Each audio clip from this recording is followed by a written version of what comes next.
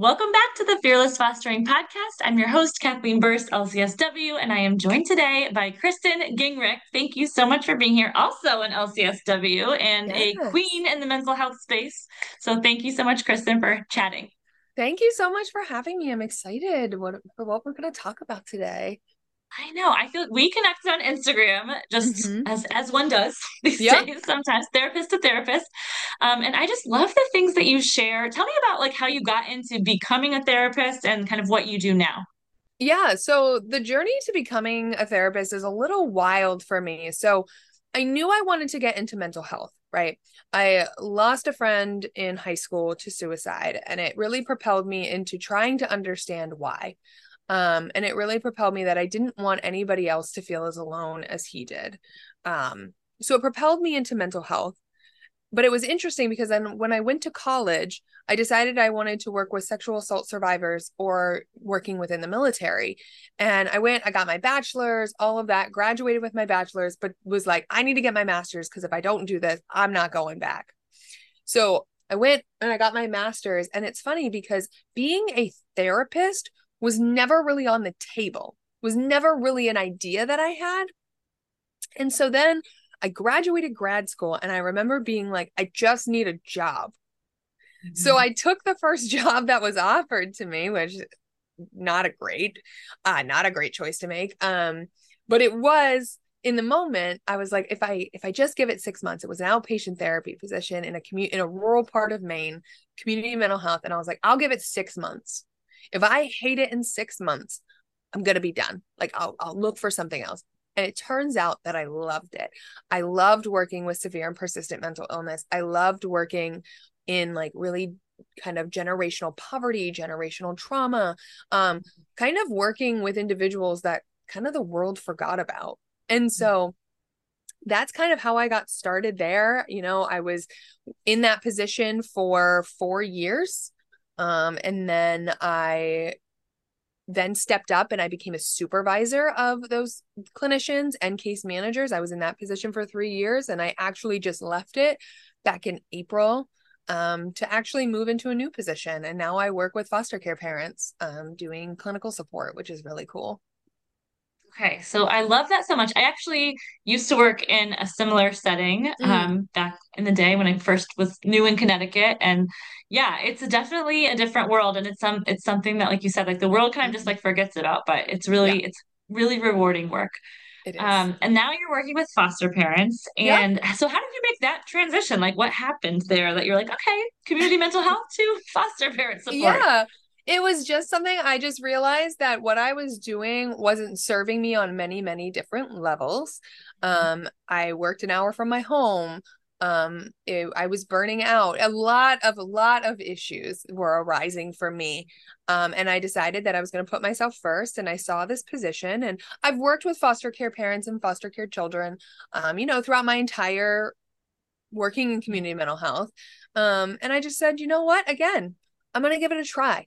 Worst case Hmm. scenario, in 6 months, I hate it. And I could go into private practice because Yeah. I'm fully licensed and that could be a fail safe if I wanted it to be. And luckily, so far, I'm loving it. It's very different, and I've had to do a lot of education, and like continuing eds and kind of doing a lot of research. I know I've reached out to you for different resources just so that I can do the best job.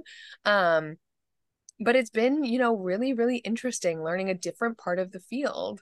And then, I got the social media on the other side and doing that. Um, so I'm just a busy little person.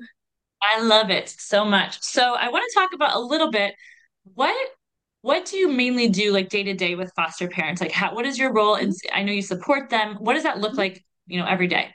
Yeah, so basically it's what they call clinical support. So I'm not diving into like the foster parents' trauma or anything like that. Like my job is to specifically work with the foster parent. I'm not working with or adoptive parent. I also work with some of the adoptive parents who have gone through in Maine, it's called DHHS.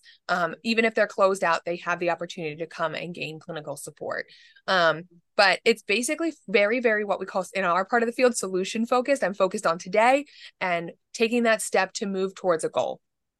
Um, basically I will provide, validation and support of current situations. I might help provide like behavioral interventions or education. Trauma education is the biggest piece, and attachment education. um I may help talk with them around different skills to help navigate DHHS and their relationship with their caseworker, or maybe how court processings go, and things like that. So I'm very much this third party. I'm a voluntary service. There's no mandating. If they Mm, want to do it, they want to do it. If they don't, they don't. okay. Short term, long term, whatever that is. But yeah, it's definitely very different than what I'm used to as far as like pace. Yeah, definitely. I'm wondering too, like, what are some of the things that you are working on? What if foster parents come to you if they choose to utilize your Mm. support? What kind of things are they like, oh my gosh, Kristen, like, I need help with this? Yeah, most commonly, and if anybody's listening and is a foster parent, communication with DHHS is probably the most common um, that we're seeing, and how to navigate that, because the biggest thing with communication with another human being is no one can force them to communicate back with you. But what we can do is set it up that we are communicating clear, concisely, setting our expectations for them, setting our boundaries, our limits, things like that, where we need to, in a way that is helpful to that relationship. Because so quickly, right, we can get really angry at broken systems that are not working in our favor, anything like that. But how do I maintain basically my sanity? How do Yeah. I maintain my decision making in those processes, while also still advocating for my needs, even if I'm waiting on someone else? And that waiting could be like, I sent a text and I don't hear back from them for 5 days.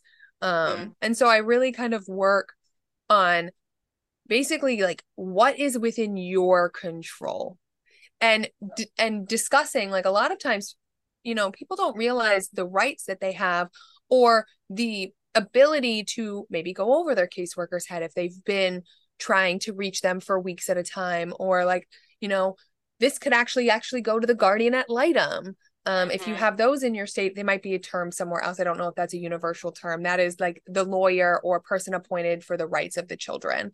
Mhm. um like, actually, that's something you should bring up to them. And that's another piece of my job, is like, where does this information go to? Like, who should you point this to? And again, navigating the reunification process, Yep. and being that support during that, because the goal of foster care is reunification. And for some families, that is really hard, especially when you've had kiddos who've been in placement for a very long time and you have made that decision to adopt. Mhm. Um, if you were given the opportunity, and when it starts to get a little messy there, and navigating boundaries and all of that. There are so many messy, like it's such a wild, weird world, foster care. Mm-hmm.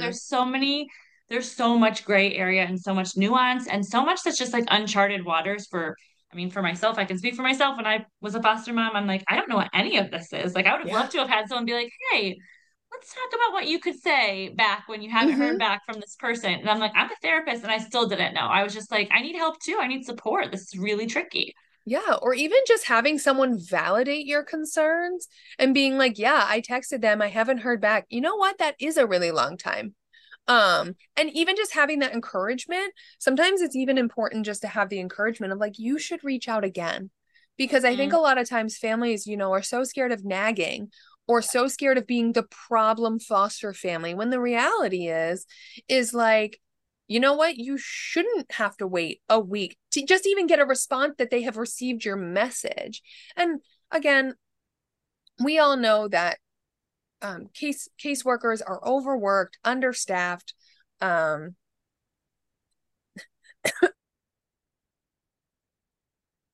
It's so true. It is seriously so true. It's like I was laughing when you were saying some of that because I was seriously like, honestly, like I was afraid of being the problem foster mom. Like I was like, I wanted to do it perfectly. I wanted to do mm-hmm, it so well. I thought, especially because I was a therapist, like a social worker, I was like, I want to do this the right way. And I mean, mm, but we have to let that kind of go when we yeah, get into this process.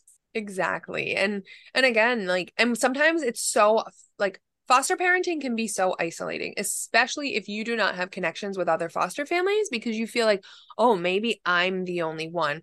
And like it's one of those things that I've joked with several people and I'm like, I wish I could connect you all Mhm. because like that would be great. And like there are definitely some support groups out there. Different areas have different. I know Maine has specific like in person and virtual specifically for Maine.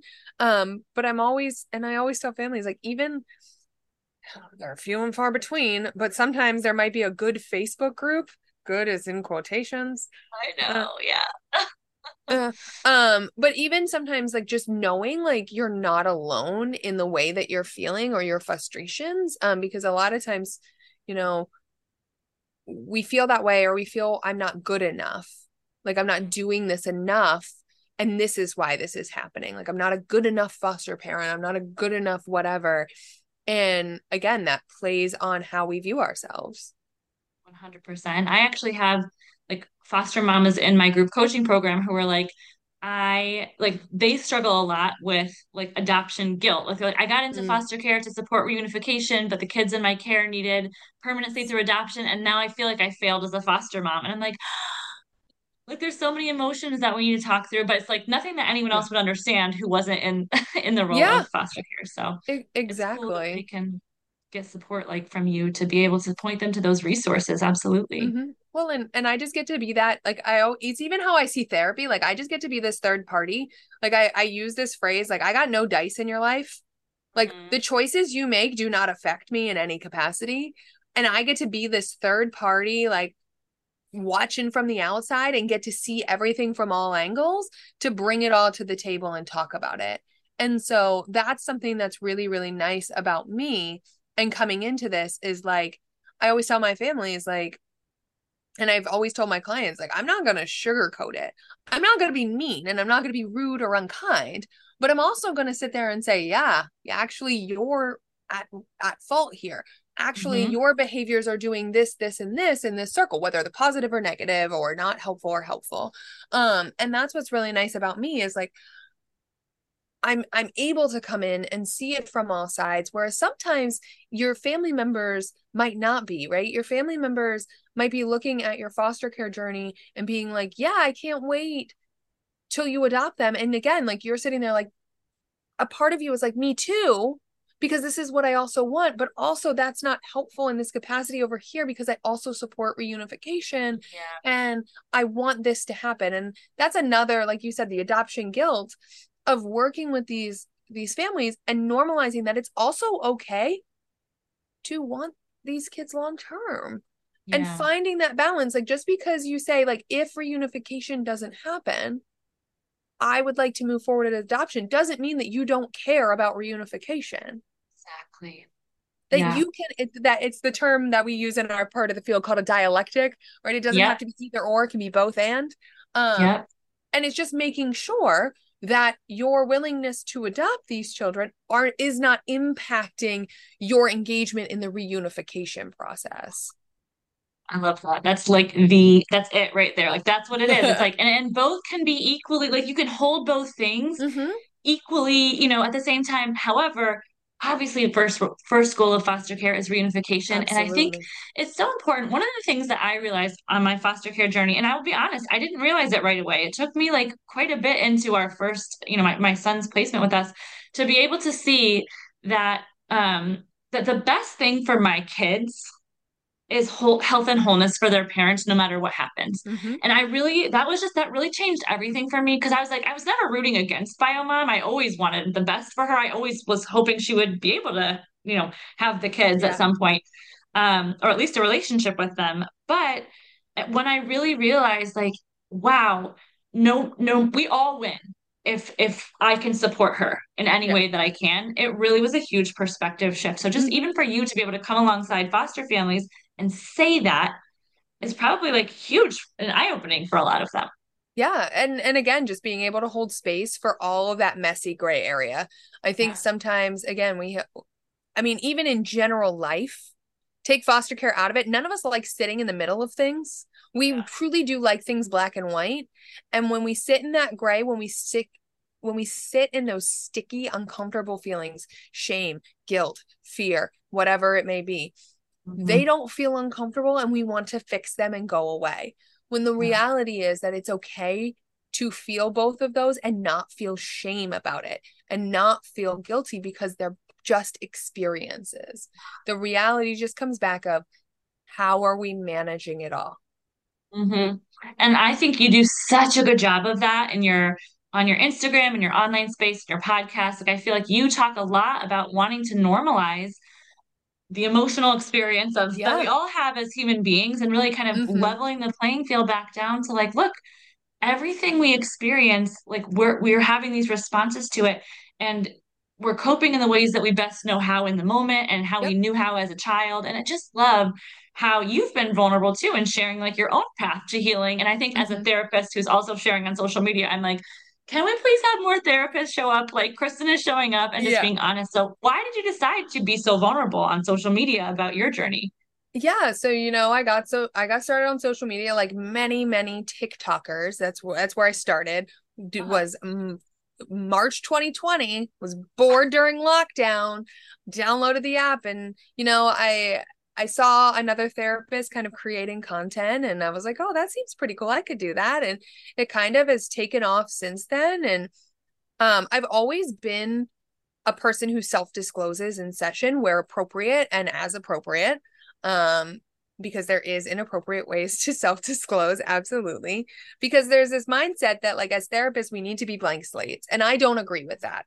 I think Yeah. that as therapists, we are human.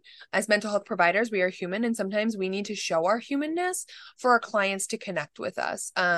Because I can't I can't even list the amount of times clients will look at me and they would say, "You don't understand. You have such a great life." And I said, "You know what? Right now, maybe I do, but I didn't come from a great life. I Mm. came from trauma. I came from divorce. I came from a single dad trying to raise his two kids. I came from a toxic mom. I struggle with mental illness. I struggle with suicidal thoughts. I struggle with all of those things. Yes, me and you are different, but the only difference, and I one of my favorite phrases that I would use with clients is the only difference between me and you is where we're sitting in our seats right now." I love that. And and and it's hard because and like I started this process of doing social media and I would say like it definitely did not start off vulnerable. It definitely started off really education based and then eventually I was like I want to be me. Like this feels very curated and I do not I don't do curated. I mean all social media is curated even if you say you're vulnerable, it's curated. Yeah. Like because I do think that I personally believe that not everything needs to be on social media, that you do need to keep spaces for yourself. There are lots of things I don't talk about on social media because I want to protect myself and I want to protect my like space. Mhm. And so, but I also realized like again, like going back, like people thought therapists were on pedestals, right? God forbid a therapist struggles with her mental health. God, she can't do Mhm. her job. The amount of times that I've heard that, I'm like, would you blame an oncologist for getting cancer? No, you I wouldn't. say the same thing. That's so funny.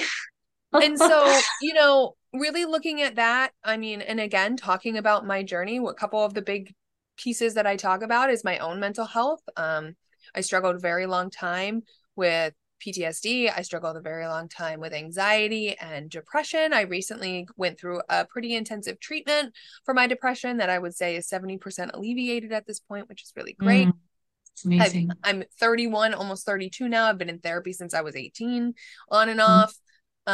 So I talk a lot about my own mental health journey, but I also talk a lot about going no contact with my mother. I do not speak to my mother. We do not have a relationship. When we did have a relationship, it was very toxic.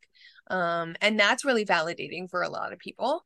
Yeah. Um, I make, relatable therapy, funny content. I actually was just working on a video prior to this about like, getting tattoos. Yes. Getting piercings. Yes. And like they're all painful, but like I'm going to do them, but sitting in my feelings. Absolutely not. Uh, but like that's, and I talk about motherhood. I am a mother to a 5-year-old little boy who has autism. Um, and so, I also make motherhood content and parent content that also normalizes like this shit is hard. Oh, amen. Yep. Yes, Like, it is. this is not a walk in the park. And No, especially it's so trying to hard. parent while healing, or parenting Mm, if you do have a mental illness. hmm. I talk a lot about, like, healing my own inner child by being a mother. And I'm not saying that if you have a hurt inner child that you should become a mother and that's going to heal that. In no way am I saying that. It, for me, I became a mother, and it, opened my eyes to a lot of things and has been really healing for me. And so I talk a lot about that too. That's amazing. I think that's so, I mean, it's just so refreshing because you don't often see it. I mean, I have had the experience, I know a lot of people to have where on social media, when you start to be vulnerable, sometimes you open yourself up to, the trolls, if you will, the people who will say what they say. But it's just like, I'm so thankful Yeah. because Hmm. we benefit so much from vulnerability. We benefit so much from, people like yourself leading by example and showing like, look, there's nothing like I'm a normal person. Yes, I'm a therapist, but Hmm. that's one thing about me.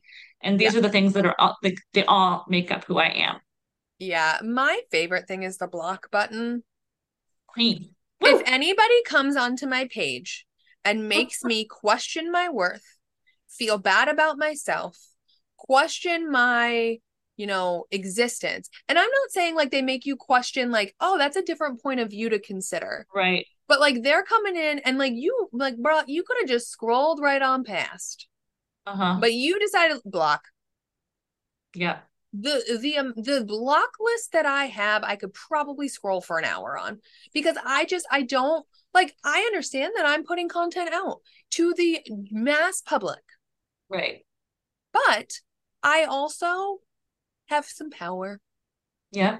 And if I see a video and it suddenly like ended up on the wrong side of TikTok, it tends to end up on the wrong side of Facebook more often, Oh yeah. the wasteland that is Facebook. It really Um, is. I'll tend to turn off comments if I need to, but it's definitely like, you know, I have very much learned that someone's going to have an opinion of you, and it doesn't matter if you are sweet as pie or Yeah. the devil. Mm-hmm. They're going to figure out an opinion of you, and that's just it. But these people Mm-hmm. are strangers, and I've really worked at just being comfortable with who I am in my own story. And again, Yeah. I don't put things out there that I am not prepared to receive kickback on. So there are a Mm-hmm. lot of things that are very personal to me I've never spoken about online, Yeah. because I do not want to deal with the repercussion of those things, because Yeah. I'm either not in a space to handle the discourse around it, or I am not in a space where, I care about what your opinion is. So I'm like, you know what? I'm just not going to put it out there. Yeah. I love that. I think it's so good. It's also to me, I'm like, it's a boundary that I'm setting. Mm-hmm. Like, it's like if I just had this like boundaryless existence in my personal life or my professional life or online, that is not healthy and it's not Mm-hmm. helpful to other people Yes. either, because then people don't feel safe in that space. And I don't feel safe. So I love Yeah. that. I love Yeah. that you also share that opinion. Well, you share a ton of amazing information about mental health, about your own journey online, and I would love for people to be able to connect with you more, and just follow your content because it's so good. I always laugh, especially as a therapist. I'm like, this is so good. Like, You're like, but it's you're also like, I learned from it too. Like, it's really, really helpful. So, where can mm. people find you online? Yeah, you can find me basically on any platform Mhm. of Not Your Average Therapist, THRPST. We're missing the vowels. Love it. But you can find me on most platforms. I'm on TikTok, Instagram, Threads, X, YouTube, Facebook, Pinterest. I just started. Like, I'm on every, Yes. so if there is a social media, I'm most likely on it. Um, but yeah, no, you can find me on there. I love that so much. And you also have a podcast, right? I do. I am a co-host of a wonderful podcast called Welcome to Group Therapy. I host with three of my therapist besties, and basically, like, all of our topics are picked by our followers. We do questions, we do polls, and the whole part is to make our followers feel like they're a part of our podcast. We just did an amazing episode on suicide. We just released our latest episode that is, on mental health and therapist in media. And so we're always doing a range of topics. It's fun, it's educational, it's a little bit chaotic, but we're here for it. Yes, I love that so much. We'll definitely be sure to link up all those things so people can find you and connect with you. And thank you so much again for taking the time to chat with us today. It has been just a breath of fresh air, as I knew that it would be. So we really appreciate it. Yes, thank you so much for having me.